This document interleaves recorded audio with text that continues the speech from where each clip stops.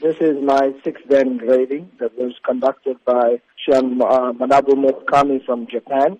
It was a physical test, so I had to go through a physical examination in keeping with the standards from SKI Japan. I passed that grading exam. The master had flown in from Japan, the chief instructor of the organization. Talk to us about the preparations and training you had to undergo before this physical exam. Well, for me, the preparation began last year in October. I've had probably 6 days a week of intensive training myself. That was pretty much the preparation. But in the last 2 weeks, it's intensified because we had to undergo physical training sessions under the master from Japan twice a day for the last 2 weeks. What will this new grading now mean for your future career in the sport of karate? Well, basically, it's now given me a whole new outlook in terms of my ranking. I'm now regarded as a Chihan, which is master.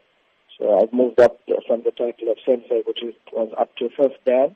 And basically now it would require me to study more intensively and do more research in terms of karate and my own development before I can attempt my 7th Dan grading, which will probably be in the next decade. How popular has the sport of karate become in South Africa, specifically for younger people wanting to take up the sport?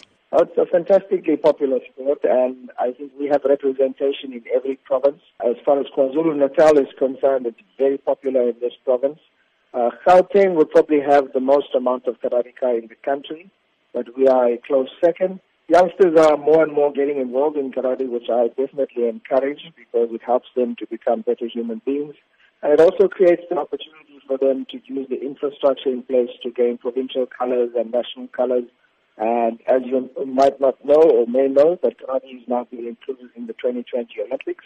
So we've seen a huge influx of new athletes and new karateka coming into our dojo.